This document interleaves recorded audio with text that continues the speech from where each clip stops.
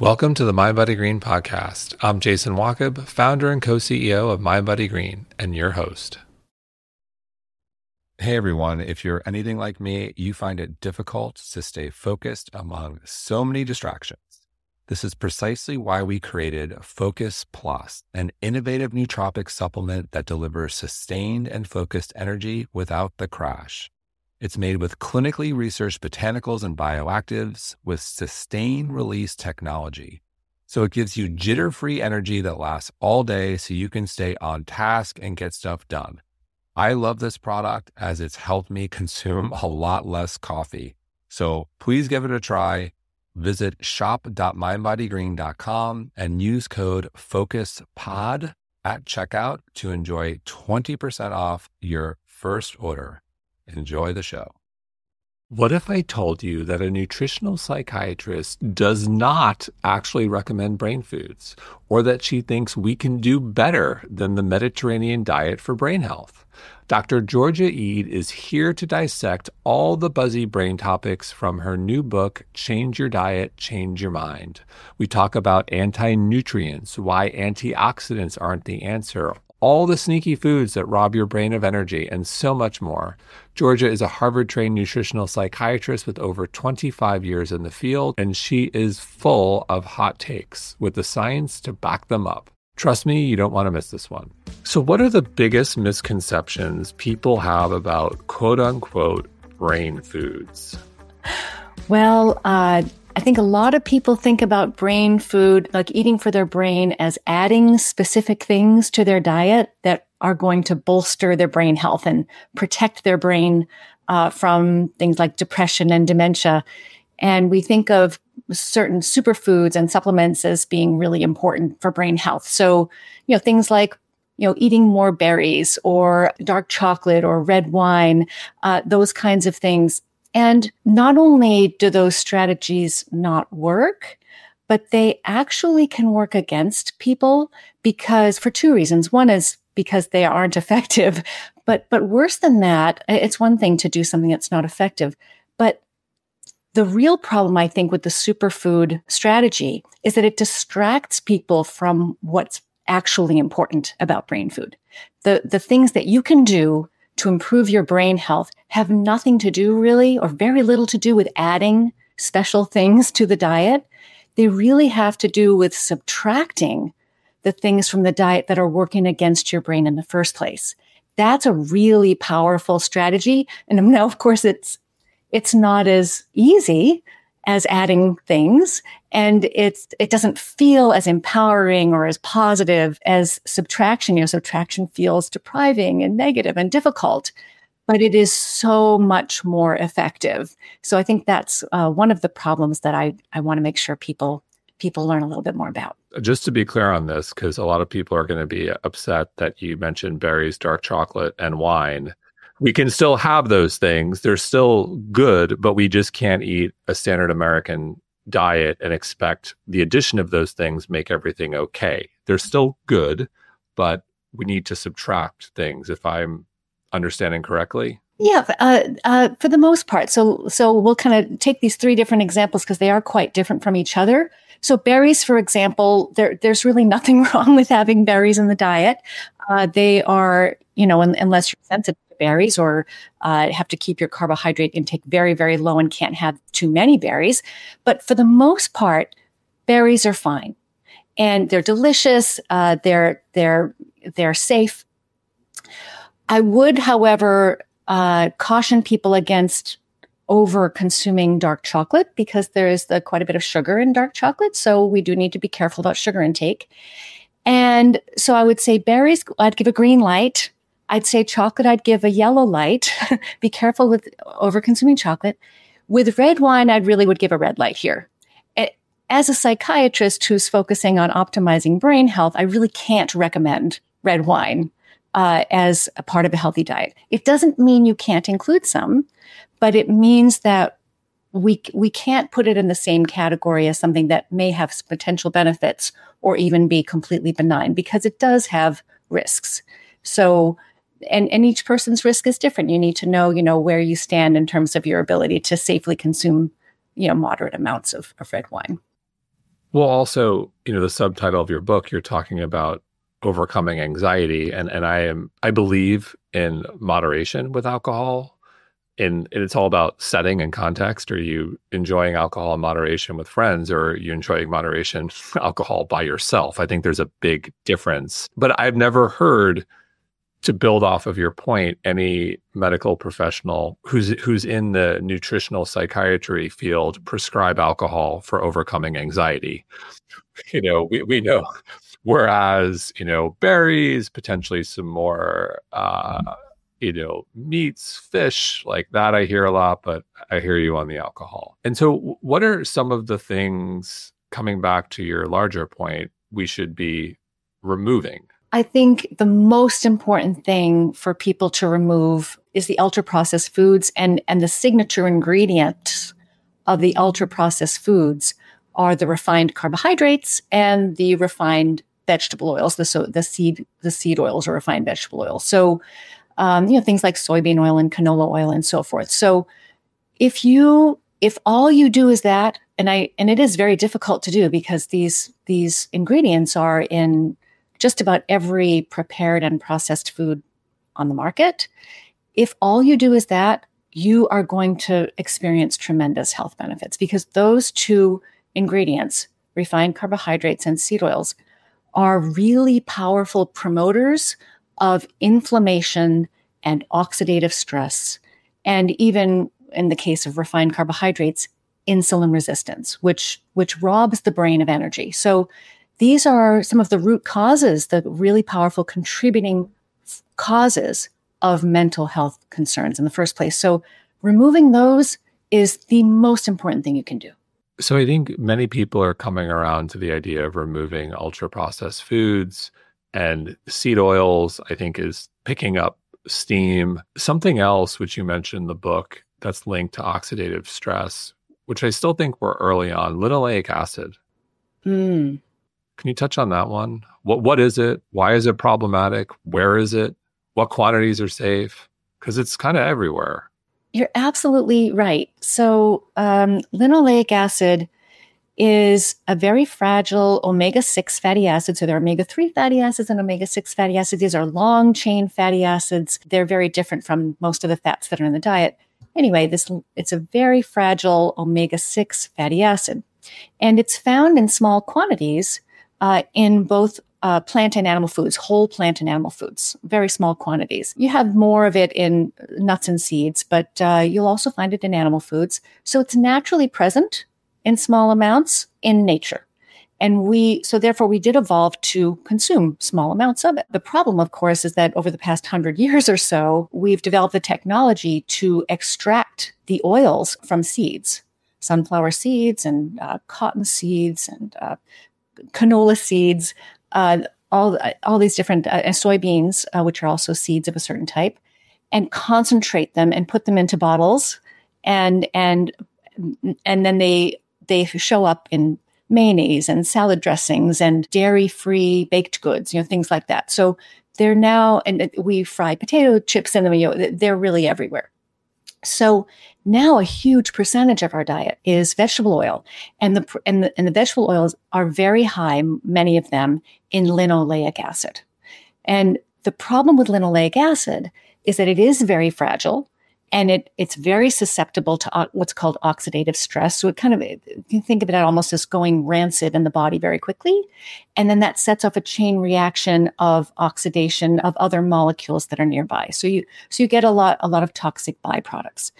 So we are designed to see small amounts. We're not designed to be pouring concentrated linoleic acid into our bodies 3, 4, 5, 6 times a day.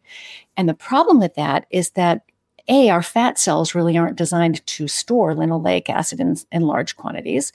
And B, our brain doesn't really know what to do with linoleic acid when it sees it. So we end up, when we'll talk about the brain in particular, because I'm a psychiatrist, and you're right, the science is very, very early on this, is that linoleic acid does cross the brain just as easily as any other polyunsaturated fatty acid does. But then once it gets into the brain, it seems that the vast majority of it is burned for energy. And that's really not what the brain is supposed to be doing. The brain is not supposed to be burning fatty acids for energy. The brain is designed to burn small molecules like glucose and ketones for energy. When it burns linoleic acid or other fatty acids for energy, there's much more oxidative stress and inflammation, very damaging to the brain. So, and again, oxidative stress and inflammation, these are some of the some of the very powerful contributing forces to damaging forces underlying mental health conditions. We really want to minimize that as much as we can. So it's not necessarily the linoleic acid showing up in nuts. I'm having cashews or walnuts or peanuts or any of those nuts in nut butter form. Exactly. It's the linoleic acid in high concentration coming back to the seed oil, which is problematic. So like the memo to people here is don't worry about linoleic acid as it shows up naturally in the foods we're consuming. It's the seed oils again. Absolutely. And that's why whole foods principles apply here. We don't want to worry about the naturally occurring fats in plant or animal foods. We want to worry about the unnaturally refined and concentrated. The same goes for carbohydrates too. There's no need necessarily to avoid carbohydrates in whole foods unless you have damage to your metabolism. You want to avoid the ultra refined concentrated carbohydrates and oils, which do not naturally exist in nature. So you're a psychiatrist. Your book is about changing your diet and changing your mind. And you touched on ketones. And you did a study in, I believe, 2022 on the ketogenic diet for serious mental illness. Can you share what you did there? Yes, thank you for asking about that study. That was the work of my friend and colleague, Dr. Albert Danat. He's a psychiatrist in Toulouse, France, who's been practicing psychiatry for more than 35 years. A wonderful, wonderful man. And he really specializes in chronic mental illness, and many of the patients that he's worked with in many cases for decades. So he became interested in the ketogenic diet after witnessing a family member of his improve on a ketogenic diet and with respect to autism symptoms and epilepsy symptoms within just a matter of weeks. And so he thought to himself, this diet seems to be good for the brain. I wonder if this diet could help so many of my patients who are not responding to all of the interventions that I have been using to try to help them. Medication, psychotherapy, repeated hospitalizations. And so he invited 31 of his most treatment-resistant patients to volunteer to come into the hospital and try a ketogenic diet, a whole foods, very mildly ketogenic diet, in the hospital under his supervision to see whether or not it would make any difference. And so 31 folks, and these were people with severe chronic treatment-resistant bipolar disorder, schizophrenia, and major depression. And these were folks on average taking 5 psychiatric medications, not at all uncommon, and who had been ill in many cases for many, many years, on average about 10 years in treatment. And what he observed was really so remarkable that we decided to publish this together with the help of Dr. Eric Westman and Dr. Laura Soslow as well. We analyzed his work and published it last year. And what he observed was that of the 28 people who were able to stay on the diet for more than 2 weeks. So that's 20 out of 31. That's pretty darn good. 28 out of 31. That's really good. Exactly. Only 3 of them stopped the diet. And there were no serious side effects. People tolerated the diet well. 28 people stayed on the diet. And within 3 weeks of starting the diet, everyone had improved, both psychiatrically and metabolically. And to the point that 44% of those patients achieved clinical remission from their so-called treatment-resistant chronic serious mental illness. Just unprecedented. Wow. Unbelievable, right? And so what this tells us is that there is hope. I mean, there are so many people out there who think they've tried everything. And this is regardless of diagnosis, regardless of duration of treatment, regardless of length of the illness, regardless of the medications they were taking, which types or how many, all of them improved. And not just a little bit, we're talking 7 to 10 times more robust improvement compared to medication studies for depression and psychotic symptoms. Wow. So I don't remember the numbers off the top of my head, but I want to say, maybe you know them, that SSRIs have like a 40% effective, is it around that ballpark, right? Being effective. And is that fairly accurate? Yeah, compared to placebo, about 10% better than placebo. Look, I always want to let people know, like, SSRIs can also save people's lives, and I'm not against medication, but I think given you're talking about a flip of a coin, 1 out of 2, what I think is really challenging here with SSRIs specifically is when people go on them and it doesn't work, they can quickly go to a really even worse place, because then you start to lose hope, because most people aren't aware that they're not as effective as popular culture tends to think.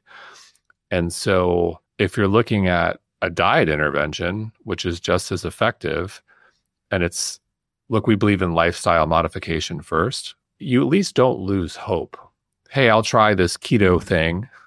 I'll get to, have a lot more fat and see how it goes. And if it doesn't work, I'll try something else, or maybe I'll try medication.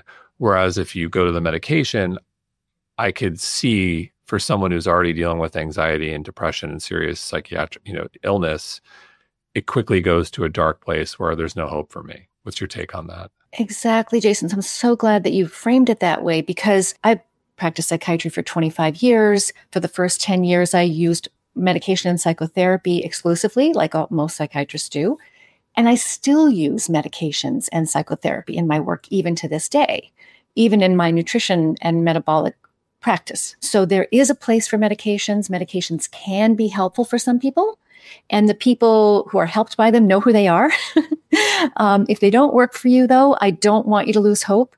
And if they've only helped you a little bit and you need more support, you can combine these dietary strategies, ketogenic diets, and other dietary strategies.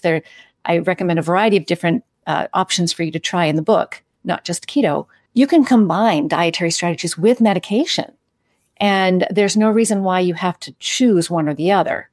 But I think it's really important for people to know that these dietary interventions, in my experience as a clinical and in my clinical work, and also in the hands of Dr. Dana in France, these seem to work better for a lot of people than medications often do.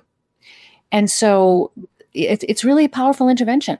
So what does this say about the ketogenic diet? What is so good about the diet here? Is it the protein? Is it the fat?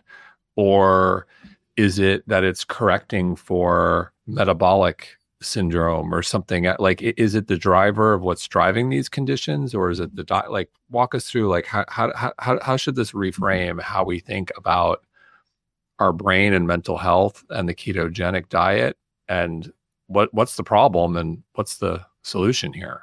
Great. Thank you for asking that question. That's the $1 million question. What is it about the ketogenic diet that makes it such a powerful intervention? And really, it's less about what's in the diet and more about how the body responds to the diet, meaning that there are lots of different ways you can construct a ketogenic diet, but the main purpose of a ketogenic diet, regardless of how many plants or animals are in it, or even how much fat is in it, or how much protein, the goal of a ketogenic diet is to lower insulin levels. So any way of eating that lowers insulin levels and puts you into ketosis is ketogenic. And this includes fasting and calorie restriction, not just high-fat diets. So when you lower your insulin levels, what happens is you turn fat burning on. And your body starts to use less carbohydrate for energy and more fat for energy, whether that fat comes from your food or from excess body fat.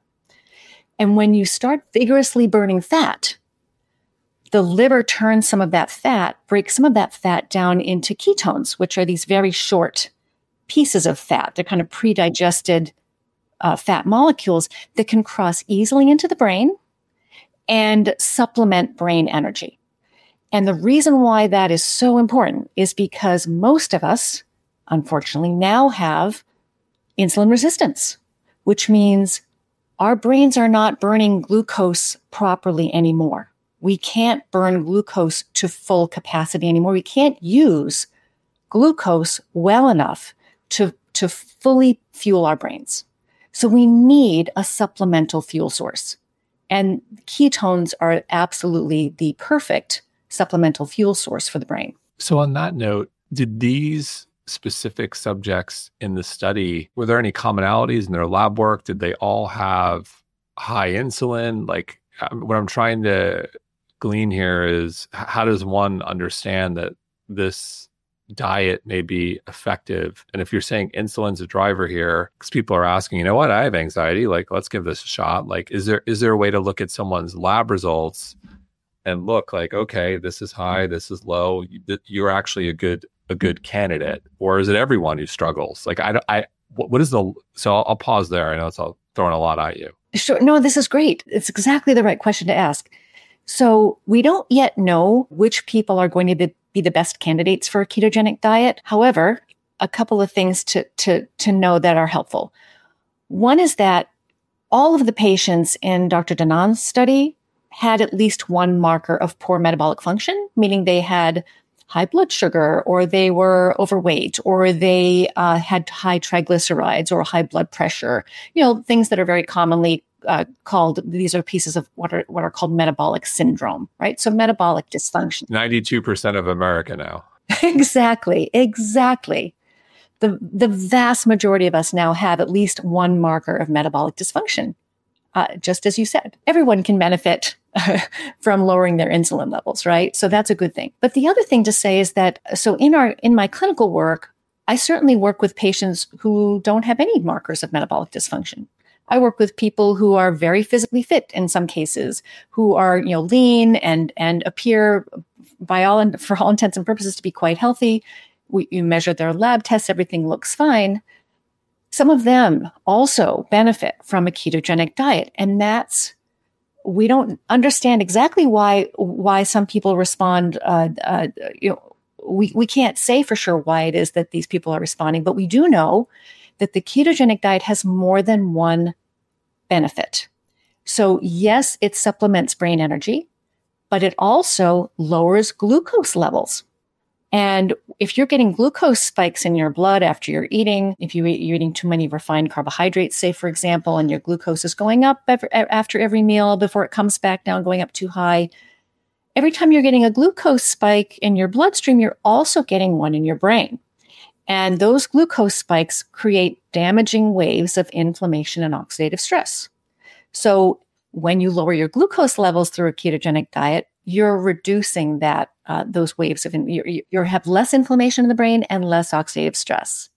So, and there are many other things that happen too. So neurotransmitters rebalance, et cetera. So multi-purpose tool. So you mentioned glucose spikes, and you reference a study in the book about how sugar impacted teenage boys. Yes. Can you share that? That was a good one. So parents out there of teenage boys. So these are healthy, by all intents and purposes, healthy teenage boys were chosen for this study, and they were given sugar sweetened cola or sugar-free cola. And then they measured their adrenaline levels as a stress hormone, followed their adrenaline levels after they had the two types of cola. And the boys who had the sugar-sweetened cola, their adrenaline levels spiked to 4 to 5 times baseline, 4 to 5 hours later. So it wasn't an immediate reaction. It was a delayed reaction, but a huge spike in adrenaline, the stress hormone. And there were symptoms that came along with this for these boys, feeling shaky and uncomfortable and those sort of things. People often will feel, kind of anxious and hangry and irritable and between meals, sometimes even feeling panicky and having panic attacks and feeling like they're hypoglycemic. In many cases, it's not because their blood sugar is dropping. It's because their adrenaline levels are spiking. And this is really not a subtle effect. This is a very, very powerful hormonal effect. Boys have enough trouble sitting still and paying attention anyway, and then you put them on sugary sweet soda. It's a recipe for disaster. That's an excellent way of putting it. So bringing it back to food and eating, something else I thought was so interesting was your take on the Mediterranean diet. It's widely studied, I think, not really controversial, embraced, I think, to some degree.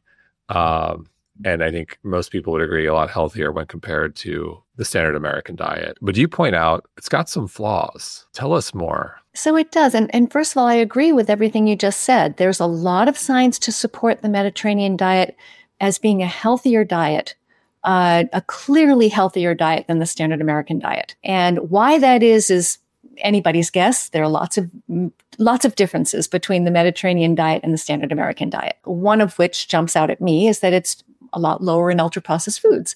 And so study after study has shown that it is healthier for us. So if that's the change you can make, please make it. However, I think we can do better, because the Mediterranean diet, just because it's better than the standard American diet for the brain and the rest of the body, doesn't necessarily mean that it's the best diet for the brain. And there are many good reasons to believe that it's not, just a couple of examples, which I put in the book. So one is that the foundation of the Mediterranean diet is grains and legumes. And some of them are highly refined in the forms of breads and pasta. And so not only is that a huge carbohydrate load for people with insulin resistance, which again, the majority of us now have, it's far too high in carbohydrate for the majority of us with insulin resistance. So that's thing number one. But thing number two is it sends a mixed message about refined carbohydrates. It really discourages certain types of refined carbohydrates like sugar, while explicitly encouraging others like flour. And the body really can't tell the difference between flour and sugar. So it sends a mixed message there. So too high in carbohydrate in general, but then also too high in refined carbohydrates, which I think are completely unnecessary and quite damaging.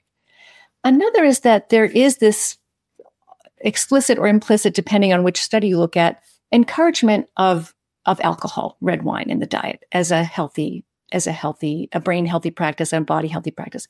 There's absolutely no scientific evidence to support that, and lots of evidence against it. And the other problem with basing the diet on grains and legumes is that these are very nutrient poor foods.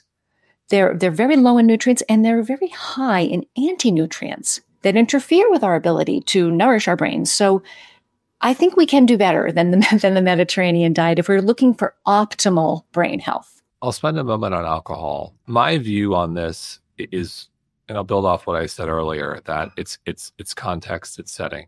Are you drinking alcohol solo, or are you enjoying alcohol with friends and celebrating? I view alcohol almost as like the Trojan horse for social connection. And we know that social connection is incredibly powerful in terms of longevity. There's all sorts of, like we know, coming out of the pandemic, and loneliness and what that does to our well-being. I know that's a stretch. I don't know if there's a study that will ever support that the alcohol solo versus alcohol in a social setting. But that is my take of the Mediterranean diet. These people are eating with their family and drinking with their family and friends, and they're not sitting at home in the dark, doom scrolling, drinking by themselves. I agree that it's context dependent, and that alcohol can be enjoyed at low levels by people for whom it's not a problem. 100%. Right? I completely agree with you on that. I would say that if you don't drink, don't start. And if you don't like alcohol, so I'm not encouraging people to have, I'll be clear, like 4 to 5 drinks. But if you enjoy a glass of wine with family and friends, or beer or whatever it may be, have at it. Right. So it's context dependent, and it's person dependent. So, and I love what you said. If you don't drink now, don't start, because there are no health benefits. There are no physical health benefits, only risks.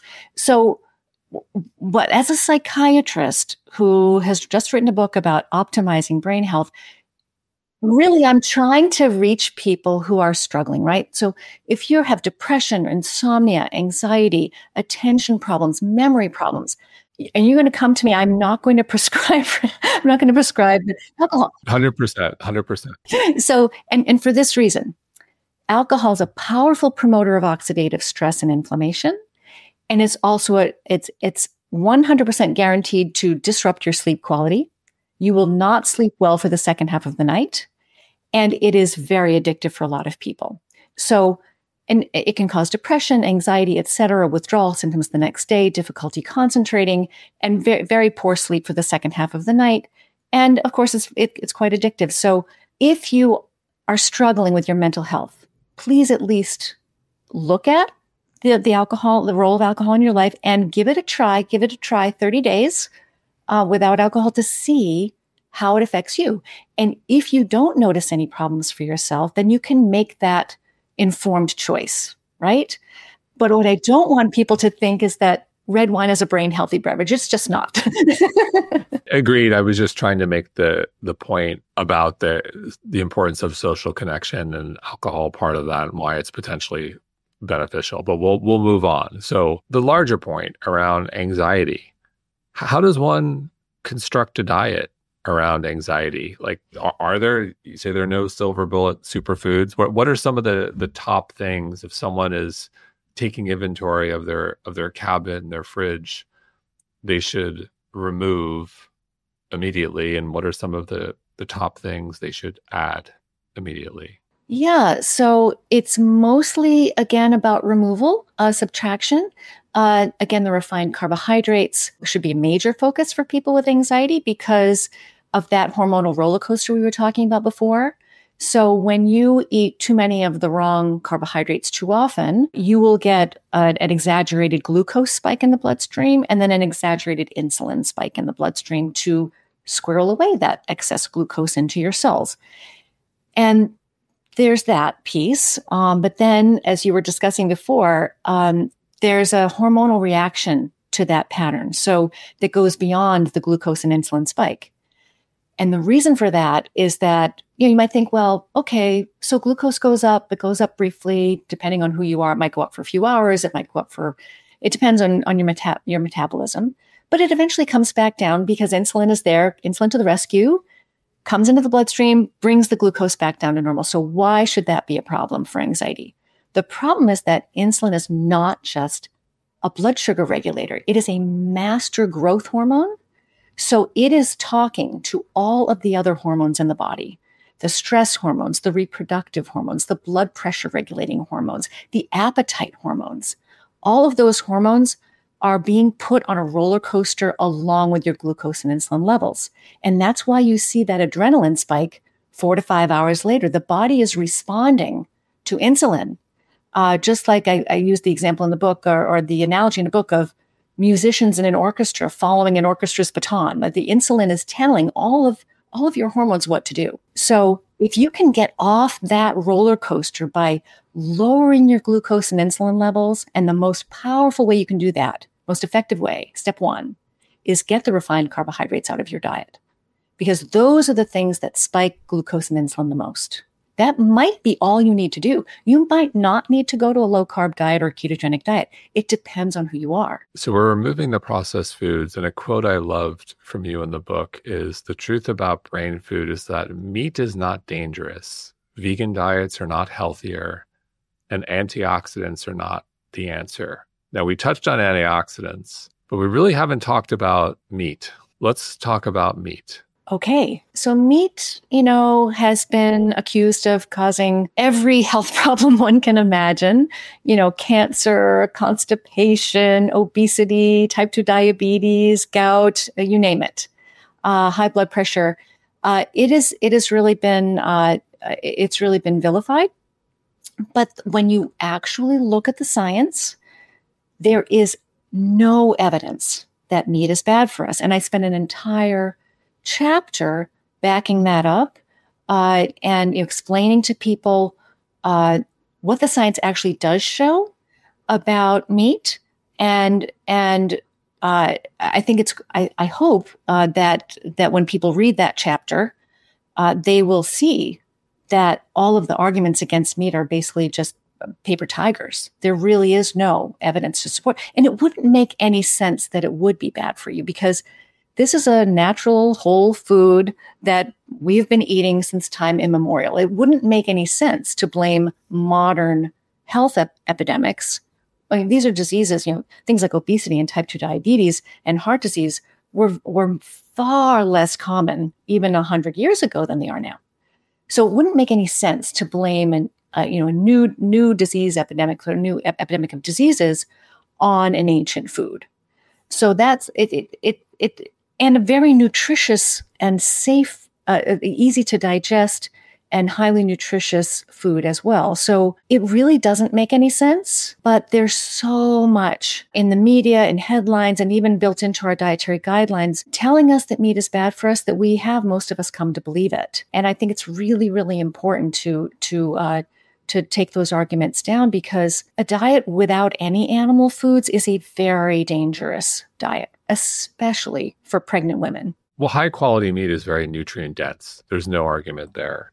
I think what I would add is I would encourage everyone to do some basic lab work and getting understanding of, are they better with leaner cuts of meat?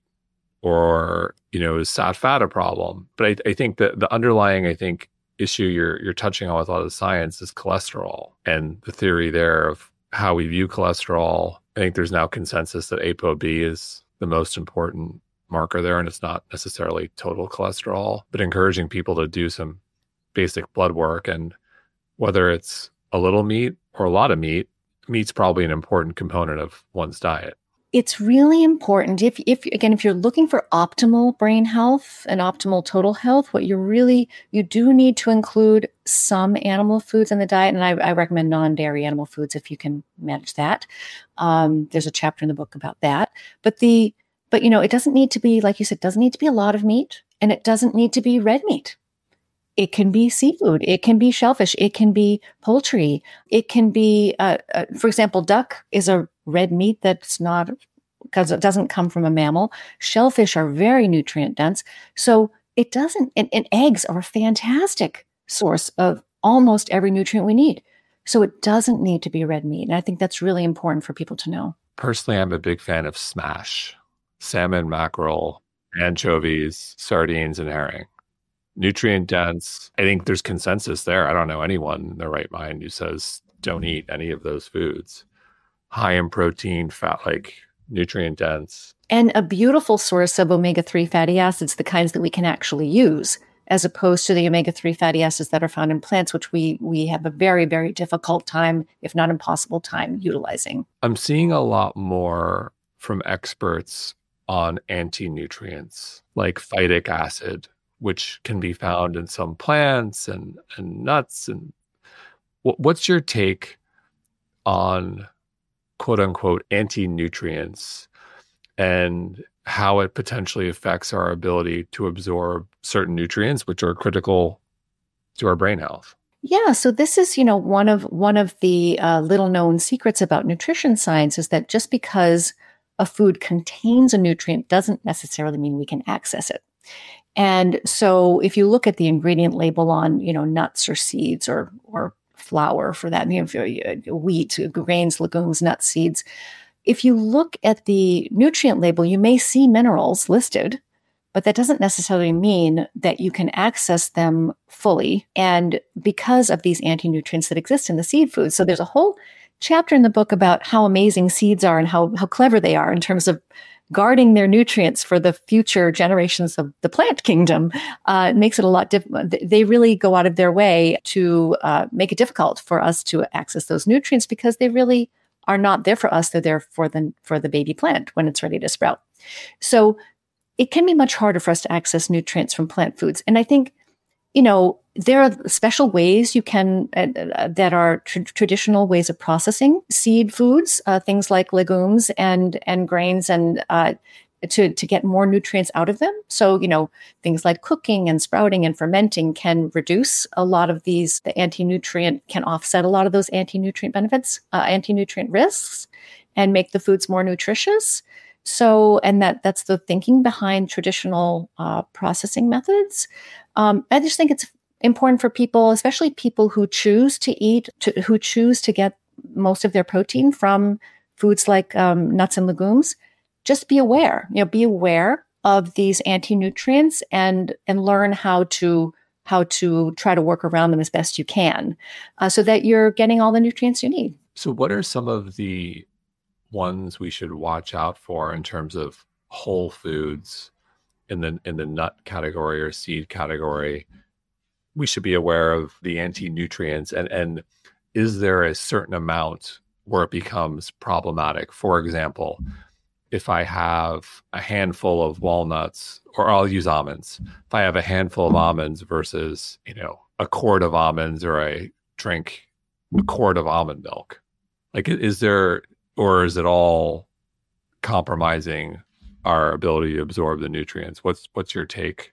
Yeah, I mean, of course, the quantity will matter, and so there are a couple of things to think about there. One is that if you are turning to those foods as your primary source of things like protein and minerals, and then you're going to need a higher amount of those foods to meet your nutrient needs because of the anti-nutrient effect.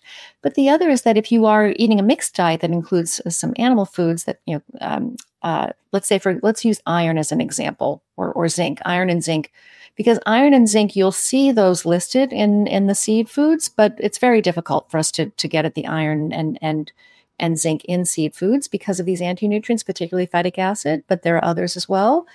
So if you're eating a mixed diet, so I give an example in the book of this lovely experiment that was done a long time ago of somebody eating oysters. Like, let's say that you eat a mixed diet that includes animal foods, and you're trying to get, and you're looking for zinc. Oysters are the food on earth that is highest in zinc, richest in zinc. So if you eat oysters by themselves, you will see a very nice rise in blood zinc levels after you eat the oysters, signifying that you have absorbed a lot of the zinc from those oysters. If you eat that same amount of oysters with black beans, you absorb about half of the zinc from those oysters. And if you eat the same amount of oysters with corn tortillas, you absorb virtually none of the zinc from those oysters. So it's a very powerful effect. Wow. So food combining. Let's talk about that. Because I think many people do, I'll have wild salmon with beans. So what happens? What am I losing in that salmon if I combine the two? Yeah, so you are losing access to some of the iron and zinc. So phytic acid interferes with iron, zinc, calcium, and magnesium. Those are some big ones. Those are really big. They're really, really important, all four of them. Phytic acid is what's problematic for absorption of those, I think, 4 minerals you meant: iron, magnesium, zinc, and... Yes, those are the major minerals that get interfered with by phytic acid. But there are also other types of anti-nutrients in the seed foods, things like tannins, and that go beyond seed foods. So a lot of the seed foods contain tannins, which interfere with iron absorption. But tannins you can also find in tea and berries, so a wide variety of plant foods contain tannins and other types of anti-nutrients. So, we think of plant foods as teeming with vitamins and minerals, but and some of them do contain quite a few nutrients, but none of them is any match for an animal food, for 2 reasons. One is they contain fewer nutrients to begin with, and second is they contain anti-nutrients, which animal foods do not, by and large, contain. My take is most people are omnivores, and they do a lot of food combining. They're going to have their animal or seafood for their main protein source, and then they're going to have a side of something, whether it's beans or maybe not after the show.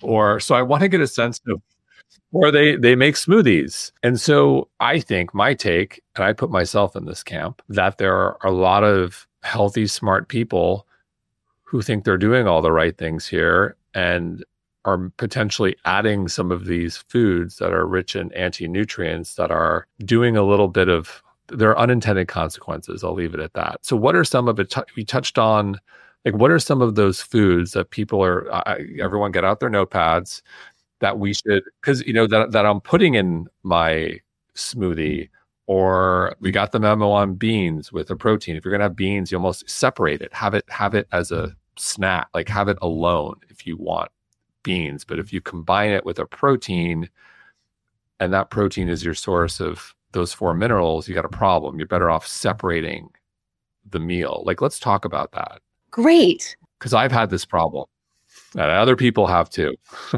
Yeah.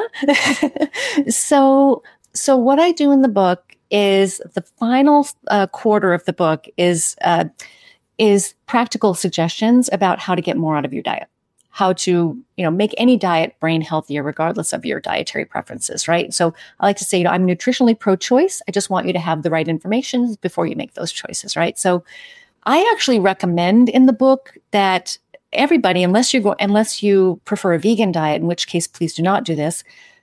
I recommend that everybody in the book think twice about including grains and legumes in their diet, period. And if you're eating some animal food, even if it's just eggs or shellfish, whatever it is, if you're eating some animal food, there's no need to include legumes in your diet and lots of reasons not to.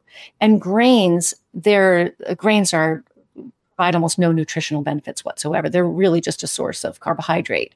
They're so nutrient poor that there really is no reason to eat grains, even for vegans to consume grains. So if you're looking for protein and you will need legumes and nuts. If you're not eating animal foods, you will need legumes and nuts in your diet to meet your protein needs. So please do not remove them if you prefer that way of eating. But for everyone else, there really is no good argument for including grains and legumes in the diet. So if I'm making a smoothie, which I do every day, and many of our listeners do, and I'm putting in our grass-fed whey and putting in an avocado, but then I think about vegetables and fruits.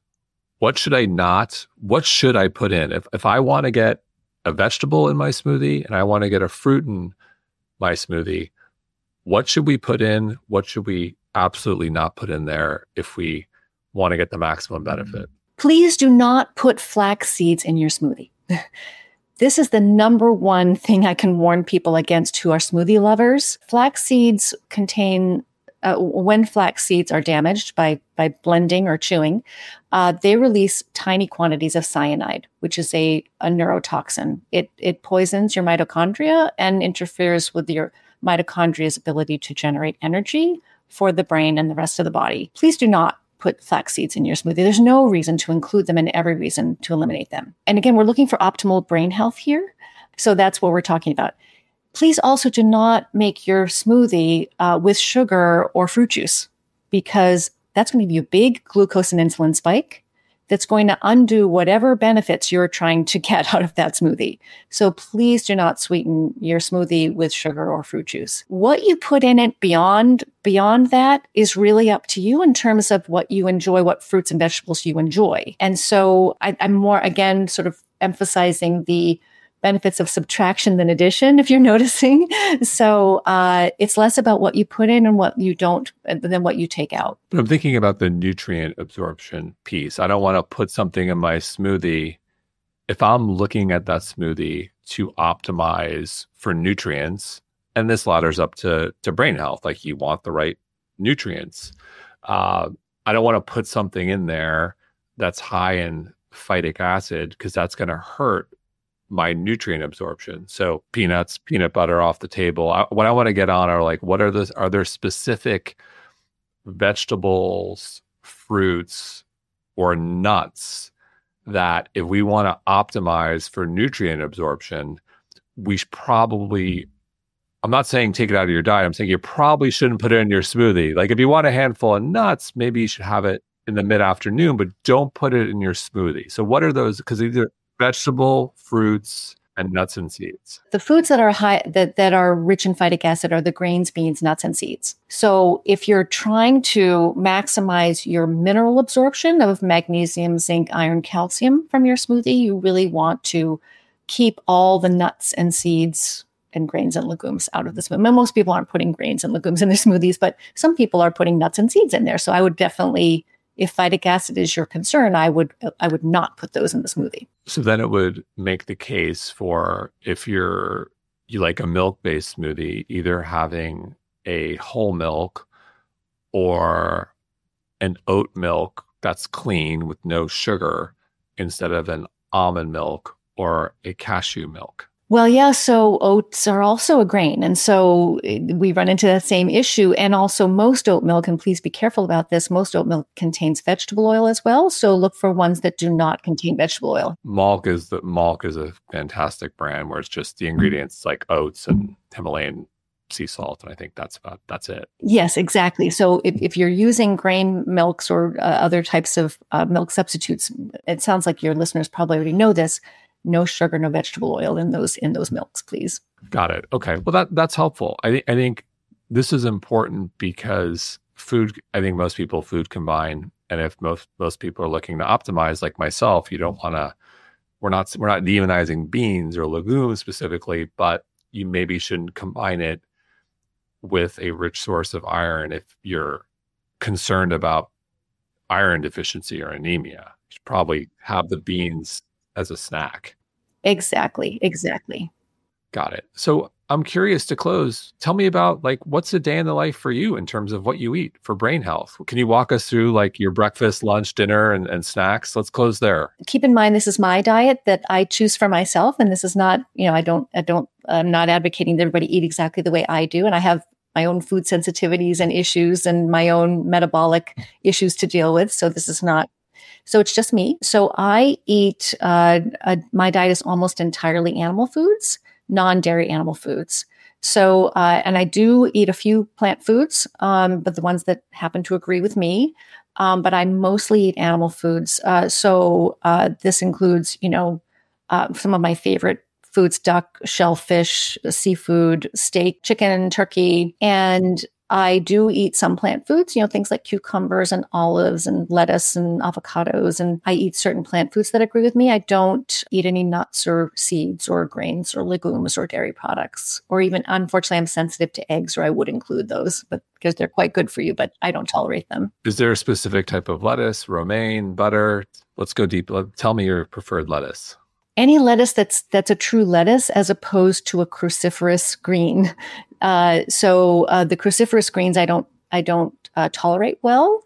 And so the, things like, baby kale or, radicchio, those kinds of things, those kind of arugula, I don't do well with those, but I do, any true lettuce will do. Got it. I love arugula. Oh yeah. No, my partner does too. We covered a lot of ground other than everyone pick up the book. I'll hold it up, change your diet, change your mind. Anything else we haven't touched on that you'd like to touch on or leave our audience with any words of wisdom to close? I really, for anyone who's listening who has a mental health issue of any kind, whether it's major or minor, whether it's kind of an everyday issue like irritability or anxiety or worry, stress, difficulty sleeping, concentration problems, all the way to people with serious mental illness, I just want everybody to know that there's so much you can do to improve your mental health that you may not have tried yet. And there are really 3 principles that I lay out in the book: nourish, protect, and energize. Your brain needs all the nutrients. So the book lays out which foods are best at delivering those nutrients. The book tells you, which foods to avoid to protect your brain from damage. And the third is how to energize your brain for a lifetime, keep that energy flow going. And that's all about controlling your glucose and insulin levels. Whether you eat plants or animals doesn't matter. You want to focus on your glucose and insulin levels, get those into a healthy range. If you do those 3 things, you will really be optimizing your brain nutrition. And it just takes a few weeks to feel better. So I hope people will try some of these approaches. Well, it's a fantastic resource for anyone interested in a nutrition-based lifestyle intervention. Fantastic. Thank you so much, Georgia. Thank you so much for reading it and for sharing it with your listeners. I'm really happy to have been here. Thank you.